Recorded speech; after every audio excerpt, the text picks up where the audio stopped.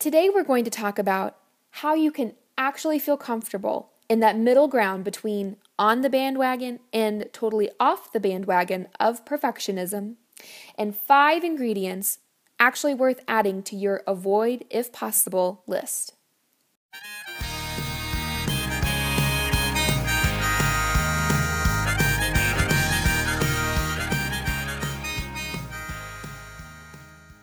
And we're back. Episode number 39. Thank you guys so much for joining me today. Today's episode is a little bit of a burr in my saddle, which I guess it's one of those things. Diane Sanfilippo, in her Build a Badass Business podcast, which if you haven't listened to, is an excellent resource. Especially, I know there are a lot of people who listen to this show that are starting their own businesses and in the grind. And I think that it's a great resource for folks like that, especially considering the internet age and how so much of our business transpires in this social media internet world. Anyways, that was a little tangent. But something that Diane always says is the thing that's burning, do that, right? Whatever it is, with all of our monstrous lists of to-dos and all the possibilities and all the ways we can take our work and all the projects we can really dive into, there's got to be one on that list that's actually burning. And that's a concept I really appreciate, that kind of direction, because when mapping out the podcast, the Fed and Fit podcast, and all the things that I want to cover, I have sheets of things that I want to talk to you guys about, and it's pretty much never ending. I have all these ideas and all these people I want to bring in and share with you, some really good, solid knowledge and perspectives so that you can get a really good grasp of the landscape at large.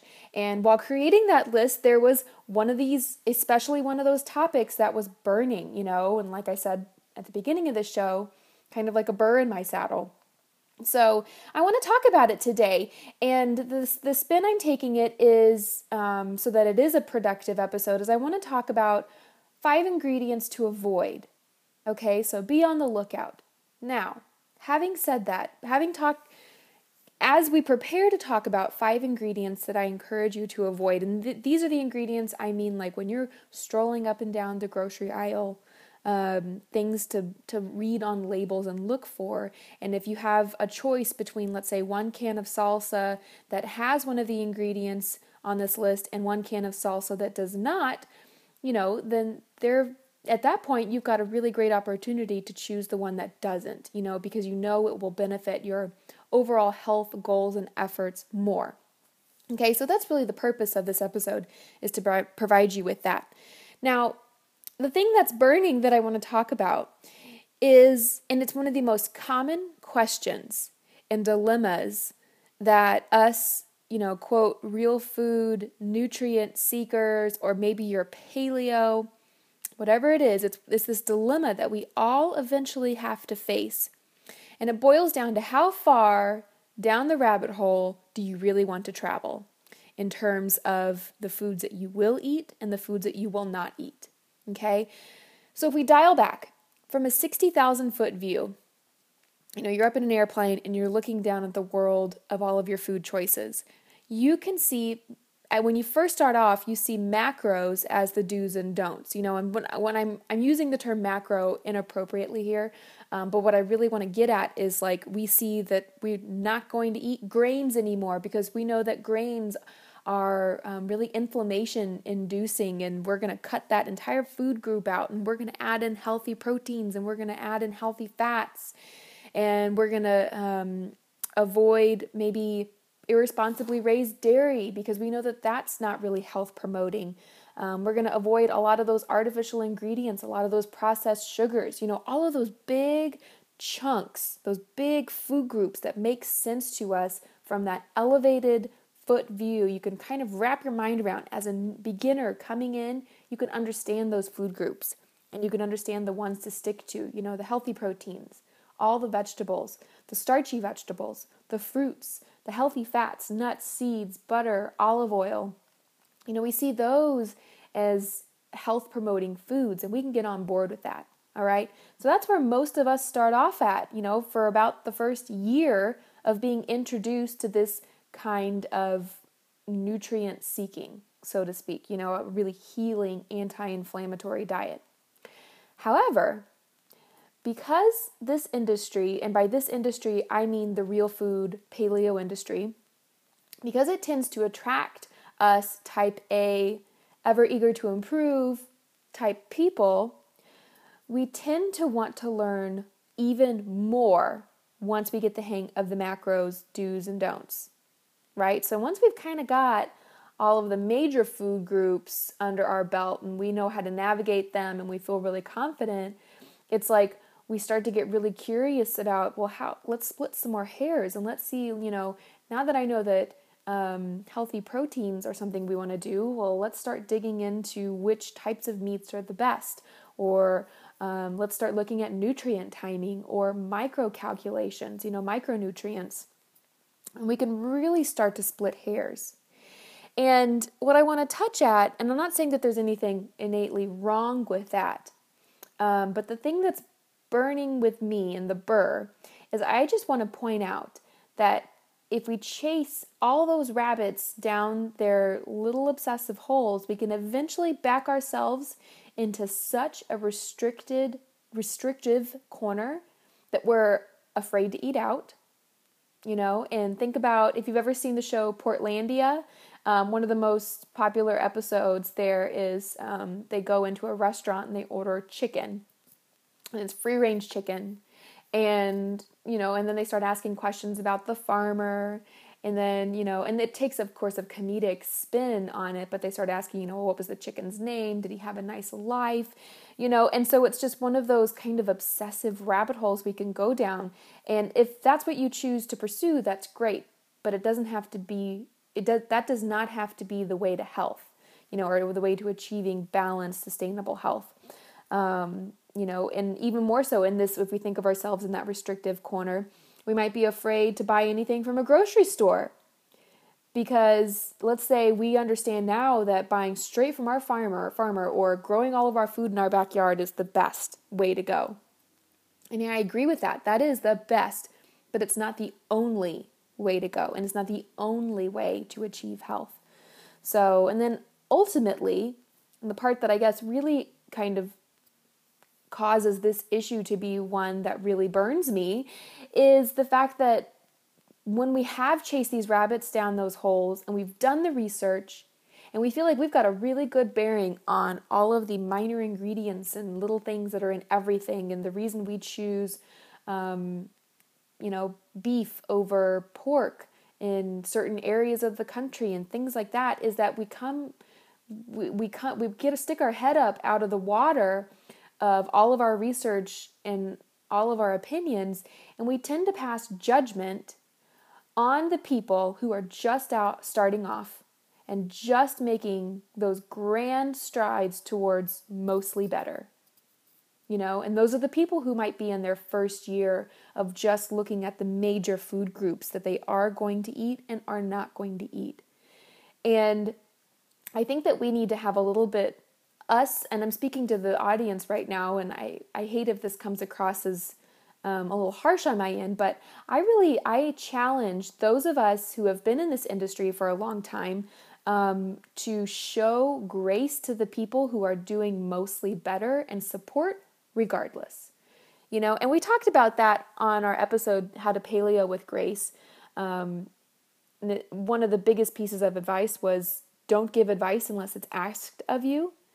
And I think that that's important, being in the grocery store when someone's about to check out and looking at what they've got on their cart, and either actively or passively passing judgment on them, it can be pretty damaging. So, just support people, encourage them, tell them they're doing great, because at the end of the day, that's more beneficial than nitpicking other people's choices. So, and I totally get this whole dilemma. I get it. I've been there. I've lived it. That's why I can speak to it. I've, quote, been paleo for, close to 6 years now. And I really understand the temptation to see how far I can chase that perfectionist rabbit down into its obsessive hole. Okay. But that being said, I do not think that the perfectionist model is one that will last. What I have decided is that I am in the business of finding, illustrating, and encouraging a model that is a health model, a nutrition model, a lifestyle model that is based on your intuition and what balance equation is right for you. That's a model that will actually last. So what I wish for you is to go off and live and make decisions that you feel great about, and don't fret the small stuff. I will keep researching a lot of those avenues to perfect health, a lot of those rabbit holes, and I will keep coming back to present findings that I think are most relevant. Examples of some of those, a little bit more nitpicky topics include our episodes on hydration, sleep, alcohol, some of the things I've written on beauty products on my blog.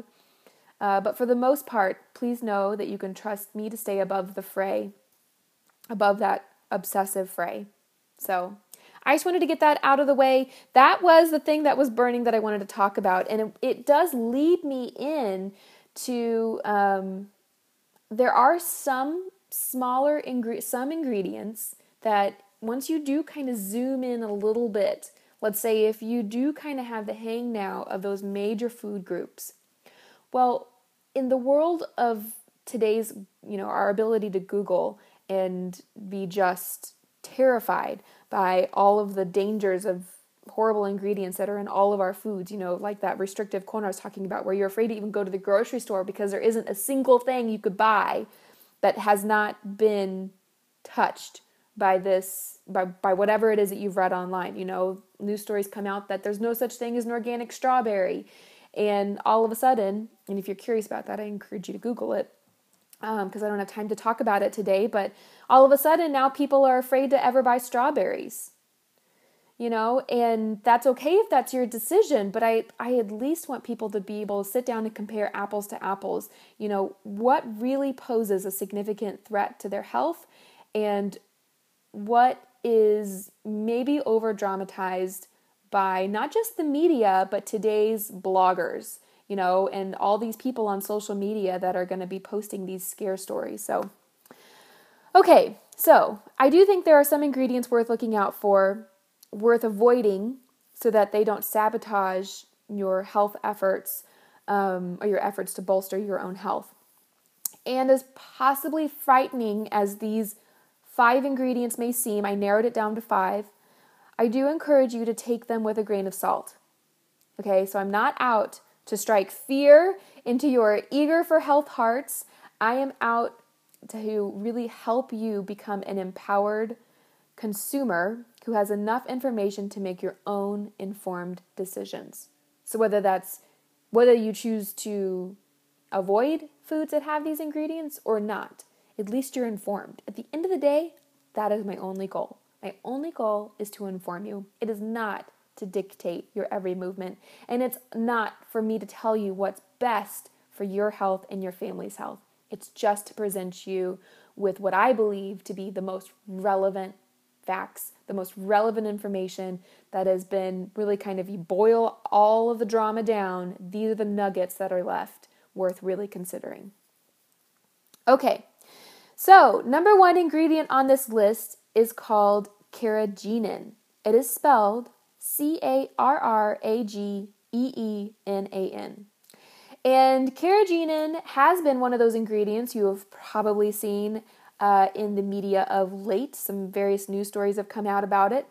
It is a natural food additive that has been derived from seaweed.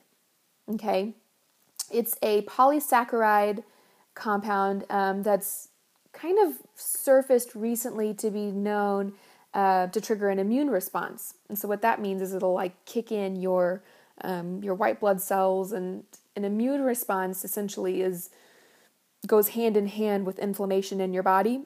And, like we said at the beginning of this episode, this real food, paleo, nutrient-seeking diet is really an anti-inflammatory diet, right? Because if you really look at the root cause to the majority of our health issues, it boils down to inflammation.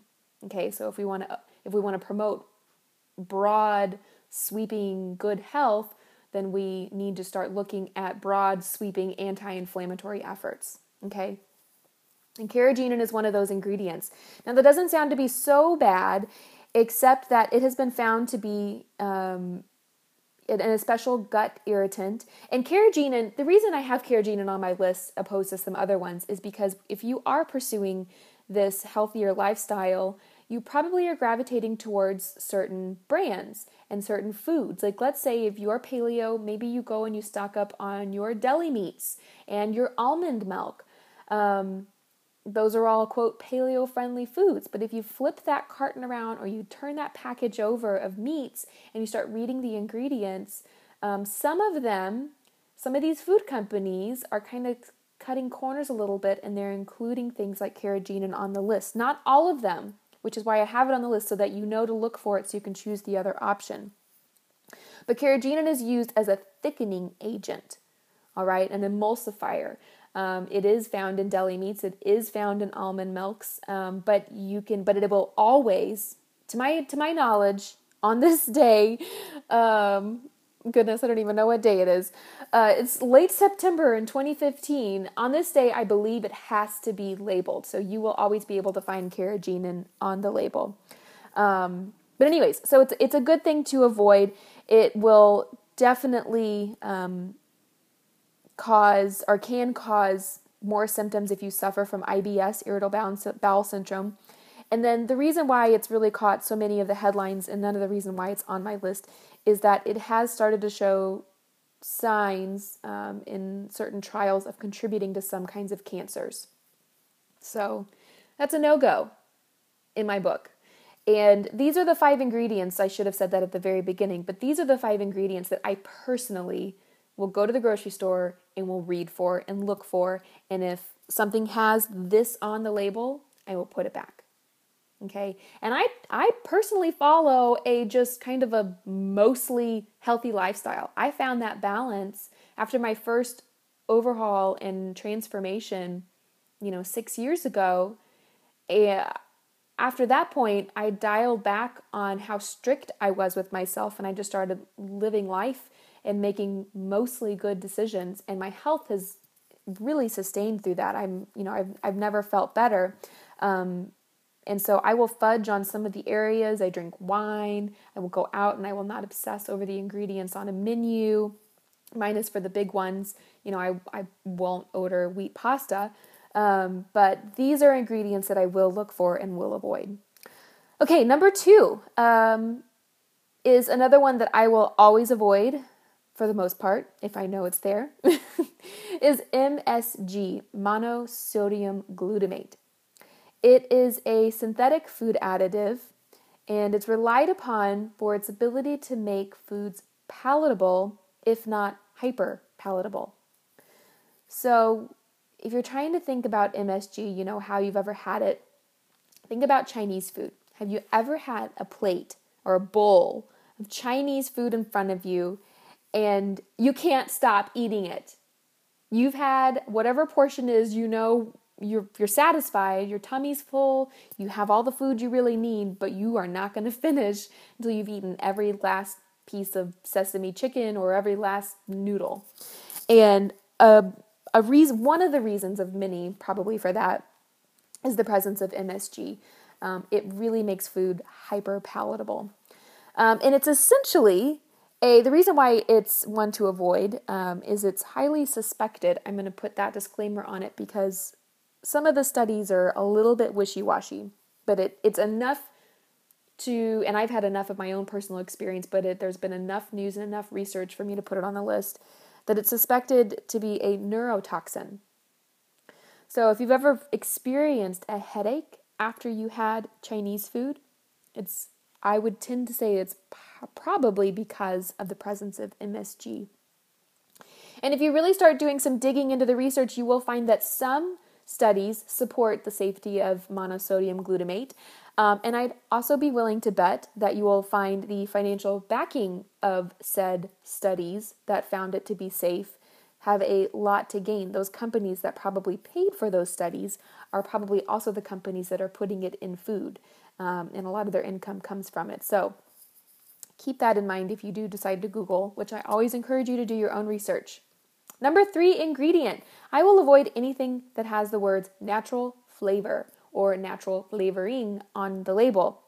Natural flavors, it will probably be, let's say if you flip over a bottle of mustard, that's probably going to be one of the most shocking ones to you. Mustard seems like such a benign food, right? It is mustard seed and vinegar. What else do we need to put in there? Well, go ahead and flip over the bottle of your favorite mustard and have a read. I'd almost be willing to bet that the very last ingredient on the list, after salt and some other things that make sense to you, is going to be natural flavoring. Natural flavoring it's essentially it's like a cloak, it's this sneaky way for food companies because these ingredients are so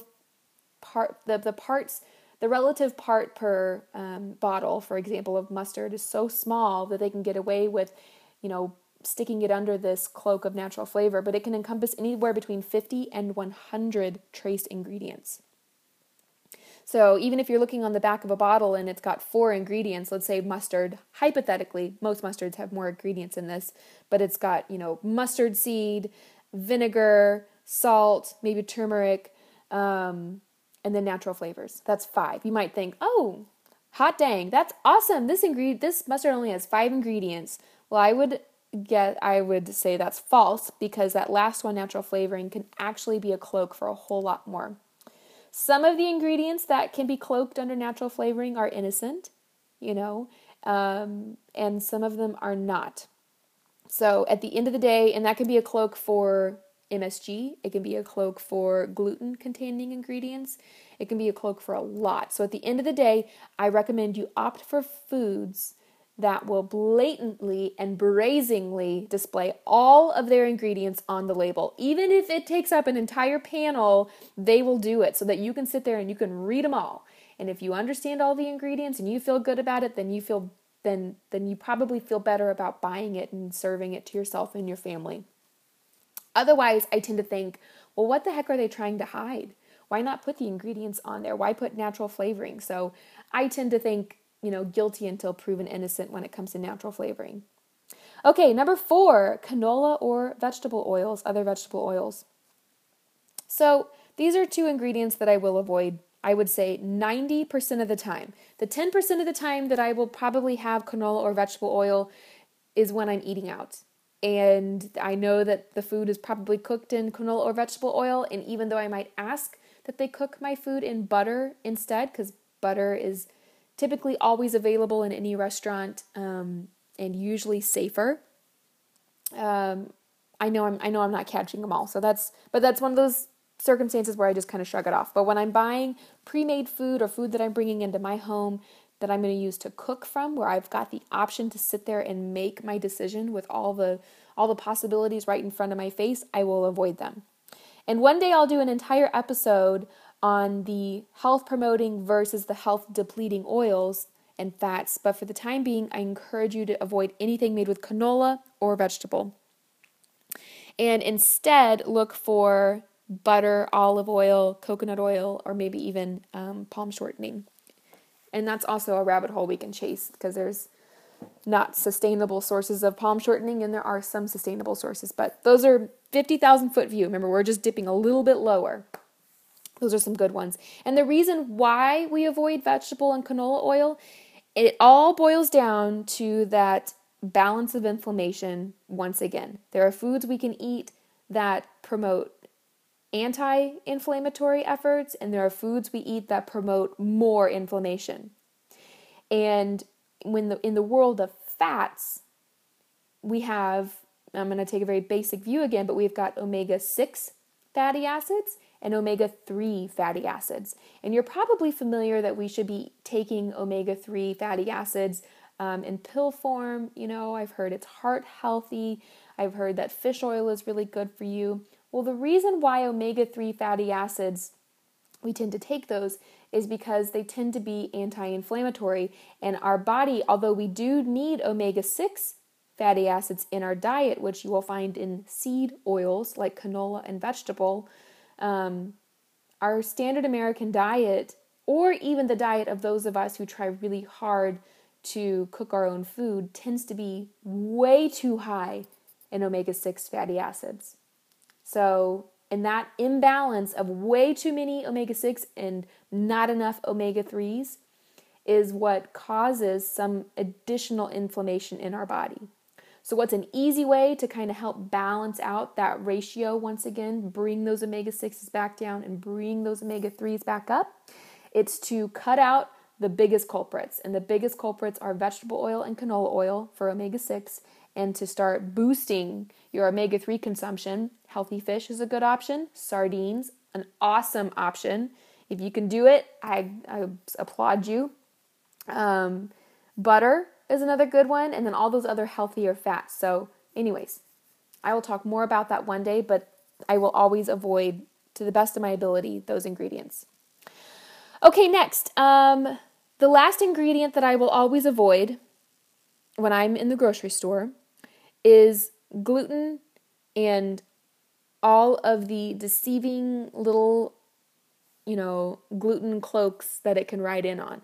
So that can include, and if you're curious about why I avoid gluten and you're not familiar with the paleo diet, one of my favorite books to recommend, honestly, because there's not enough minutes in today's episode left to talk about it, but one of my favorite books to recommend is Wheat Belly by Dr. Davis. If you are curious about the benefits, the risks of a gluten-containing diet. And Dr. Davis is not necessarily paleo. He's a cardiologist who implemented these practices with his own patients and have seen just kind of miraculous results. So I encourage you to give that a read or a listen if you are an audiobook person like myself. Okay, so I will avoid gluten and in all of its forms. And it can show up in artificial food coloring. It can show up in baking powder. It can show up in food starch. Safe starches, for example, if you're looking for an alternative, could be arrowroot, potato starch, tapioca. All of those are good. Glucose syrup can contain it. And just backtrack a second, baking powder, an alternative to baking powder, of course, would be baking soda plus a little acid. So if you're trying to bake gluten-free, I encourage you to maybe try swapping out that baking powder, which has, the beauty of baking powder is it's pre-balanced. It's already got the acid and the basic component in it for that chemical reaction to allow your baked good to rise, right? Baking chemistry is so much fun, and I do not understand it as well as some, but I got kind of the basics down. So baking soda is just the basic component. So in order to trigger that to have a reaction in your baked goods, you have to add some sort of an acid into the food. I will often add lemon juice or apple cider vinegar or something like that to really trigger it, and you can get there easily. Food starches, like I said, glucose syrup, like I said, malted anything is going to have, for the most part, gluten in it, wheat gluten in it. Soy sauce, unless it's labeled gluten-free soy sauce like tamari, will have it. Etc. So when in doubt, I encourage you to grab the bottle that says gluten-free, because if you can't remember all of those ingredients, and I can't sometimes I have to sit there and think, oh gosh, was that crazy ingredient on that list a cloak for gluten? Because it's kind of impossible to keep the long, extensive list in our brains at all time. That's why it's become handy that so many food companies are now labeling their products gluten-free if they are gluten-free. So even though just because something's labeled gluten-free does not make it a health food, it at least helps you avoid some of the sneakier ingredients that you might be confused by. Okay, so that's the whole list. And if in listening to this, I have a word of caution, I guess. If you feel after hearing that list, your toe kind of dipping back into that perfectionist pool, I want to say, do I still personally consume some of these ingredients that I've talked about today? And yes, I do. I will eat out, and I choose to experience eating out as an effort to, quote, get close get pretty close, where I have that 60,000 foot view of my big food bucket choices, and I make decisions based on those big food bucket choices. And sure, probably the chicken that came on my salad the other day might have had carrageenan in it, but you know what? I'm just trying to get close because I'm eating out. And when I'm cooking from home is when I really do my best to make things as good as they can be. So we're getting to a level of informed decision making without the stress of making flawless choices. So I hope that makes sense. That's really what I'm after with this show, is to give you information to make really good choices, but I also don't want you to stress and obsess over whether or not it's right or wrong. Because when we tend to obsess over being perfect, we're either all in or all out. And I really want to show you guys that the middle ground, that world of moderation, which is such a difficult thing to articulate, but that middle ground of 80-20, whatever you call it, moderation, it's comfortable, it's expansive, you can make it your own, and it all comes down to you listening to your body and following your body's advice. Because at the end of the day, you know what's best for you. So, okay, awesome. Well, I'll recap really quickly. The 5 ingredients that I would avoid, and I do avoid, especially when I'm shopping in the grocery store, include carrageenan, MSG, including all the other names that it comes under. I encourage you to give that a quick look up if you're curious. Natural flavoring, canola or vegetable oils, and gluten in all of its form. So I hope you guys have an awesome week, an awesome day. Thank you again for joining me. We'll be back again next week.